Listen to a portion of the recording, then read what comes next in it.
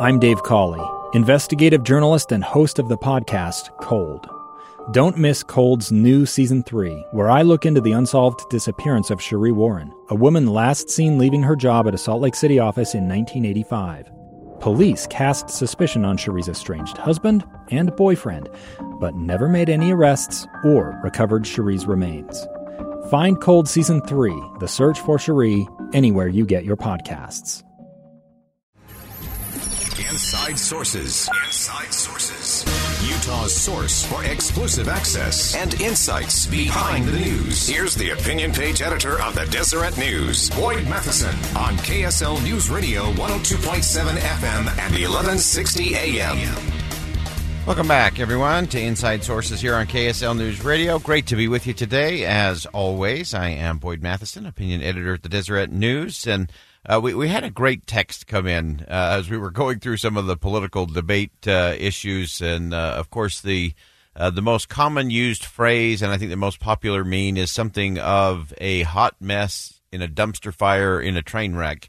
And one of our texters on our Utah Community Credit Union KSL text line reminded me that in a dumpster fire, at least the garbage is gone when you're done. So we'll give them a little ching and a good text there coming in.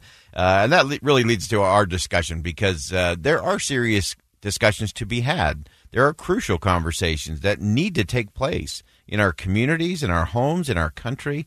And very interesting, last week, not even thinking about the debate, came across some information and some great videos and writing from our good friend Joseph Grinning from the Other Side Academy.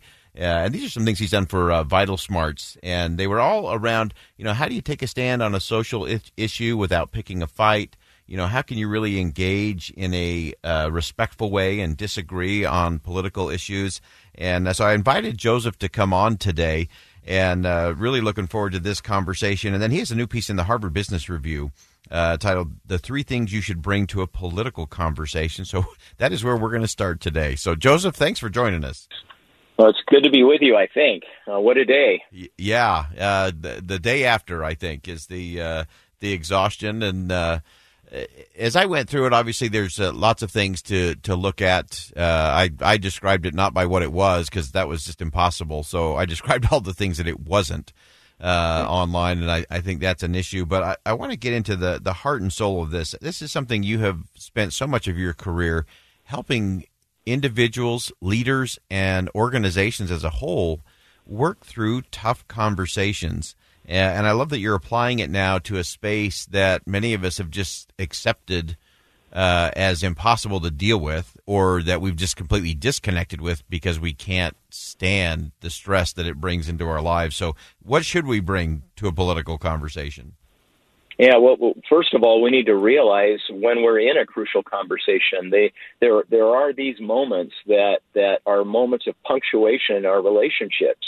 And how we show up, how we behave disproportionately affects the future of the relationship, the level of trust and intimacy, whether we have contact with others or not. And so I think so many people today are terrified about having political conversations because they worry that crucial conversation will go badly and they lose a relationship, or they offend somebody, and whatever disingenuous kind of connection that they had before, even that will be lost. And so I think if we start recognizing that we have two tasks to do in a conversation like this, we'll do better. The first is we need to think about how to organize our thought and express our opinion. But the second is we need to make space for the other person. We have both tasks. It's not a conversation, it's a monologue, unless we recognize we have those simultaneous responsibilities. Oh, that's great, and so important that you have to create space for both of those things. Some people kind of go the other extreme and just kind of abdicate everything, and that becomes a monologue coming from the other side. But you've also got to create space in your head and your heart to invite that other person in so they can feel heard as well. You do, and we found in our research that as long as the other party feels safe, they'll allow you a lot of latitude to express even really strong opinions. So those are the two variables you have to manage: the psychological safety of the other person, of the context that you're in, but also the way you're expressing yourself. And if you keep your eye on both of those, you can be incredibly honest, incredibly direct, incredibly clear about your point of view.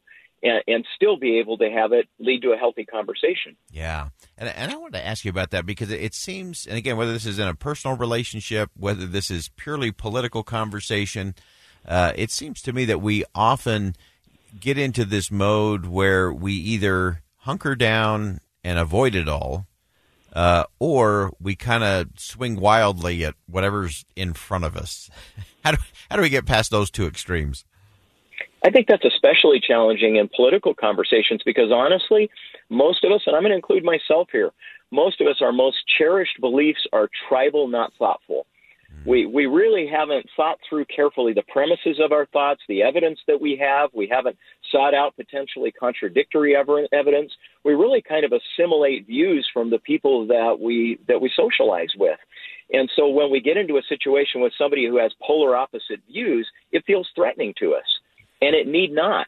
If we recognize that threatening feeling that we have is just an invitation to humility, an invitation to recognize that maybe we haven't arrived at ultimate truth. Maybe we shouldn't act so certain about this idea that we're expressing.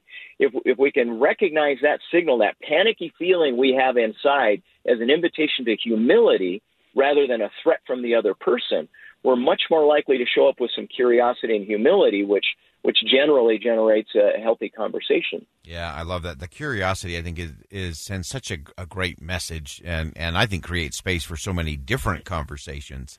When you talk to someone who's genuinely curious of either what you think or why you think that way or how you got to that conclusion, that's a much different conversation than just talking and shouting talking points at each other. Oh, and it's so powerful. I mean, if everybody realized how powerful curiosity is in reducing defensiveness and inviting connection, we'd be practicing it all the time. It's the one virtue that you only have to practice to pass. If you just come into a conversation practicing curiosity, just asking questions, truly inquiring, and it doesn't mean that you're surrendering your point of view. All it means is you're setting it aside for a moment to take on a really fascinating task, and that is exploring the world of the other person. So if you put yourself into a mode of curiosity and ask questions, try to understand the evidence they have or the life experience they have and how it leads them to this conclusion and this position and feeling they've got. First of all, you almost inevitably emerge with a feeling of respect and reverence for the other person, even if you don't agree with them. You almost inevitably end up saying, I get it. I can see how your world has integrity in it. And the second thing that tends to happen is the other person almost involuntarily starts to catch the curiosity virus too. They start to feel, just because human beings are wild with this obligation towards reciprocity, they feel like they need to do the same. Say, well, what do you think about that? And why do you think how you feel? And it leads to just a natural dialogue. It doesn't take a lot of technique. It just takes a little bit of curiosity. I love that. I think between the curiosity and the humility, you mentioned that manifesting itself in that respect and reverence for others. And I do think that curiosity is one that you can learn to push on it. But I think a lot of times we make just very shallow attempts at asking questions. And I think there's a difference between just asking kind of the typical question as opposed to really being curious and getting into a different space. Yeah. I think there's sort of a continuum of curiosity. If it starts at perfunctory, which is, okay, I have to ask you a couple of questions to feign interest. Right. And then I'm really waiting for the space for my view. The next level up is interrogation. And it's really me asking questions to try to find the holes in your argument so that I can now find a way to undermine your point of view. Yeah. Not that you would or I would ever do that. Boy. Never. And then but once we own to the fact that we're guilty of those two, hopefully we can kind of emerge. We can rise to the level of genuine curiosity, which again is just setting aside all of the certainty I've got in my head for a moment, not surrendering it, just parking it, because you get to pick it up when you're done. And then taking on this fascinating task of exploring somebody else's world. I've had times where I've done the disingenuous stuff. I've had times where I've done the genuine stuff. And boy, the latter really enriches my life. Yeah, so good. Joseph Grenny, always appreciate your insight. I always learn something every time you join us. We'll have you back again real soon. And also just love and appreciate the work you're doing there at the Other Side Academy. Everybody should check that out. And, of course, all of your content there on vitalsmarts.com. Just some really vital skills for our time. Thanks again for joining us, Joseph. You bet. Yeah, if anybody wants a few of these kind of tips, just Google "How do I say that" at Vital Smarts, and there's some wonderful free material out there. Fantastic. Good to talk with you, Boyd. Hey, fantastic. Thanks so much. Joseph Graney joining us there. We'll step aside for a quick commercial break. When we come back, we're going to talk winners and losers coming out of the debate. Find out who they are and a surprising thing that we need to do next. I'm Dave Cawley, investigative journalist and host of the podcast Cold. Don't miss Cold's new Season 3, where I look into the unsolved disappearance of Sheree Warren, a woman last seen leaving her job at a Salt Lake City office in 1985. Police cast suspicion on Sheree's estranged husband and boyfriend, but never made any arrests or recovered Sheree's remains. Find Cold Season 3, The Search for Sheree, anywhere you get your podcasts.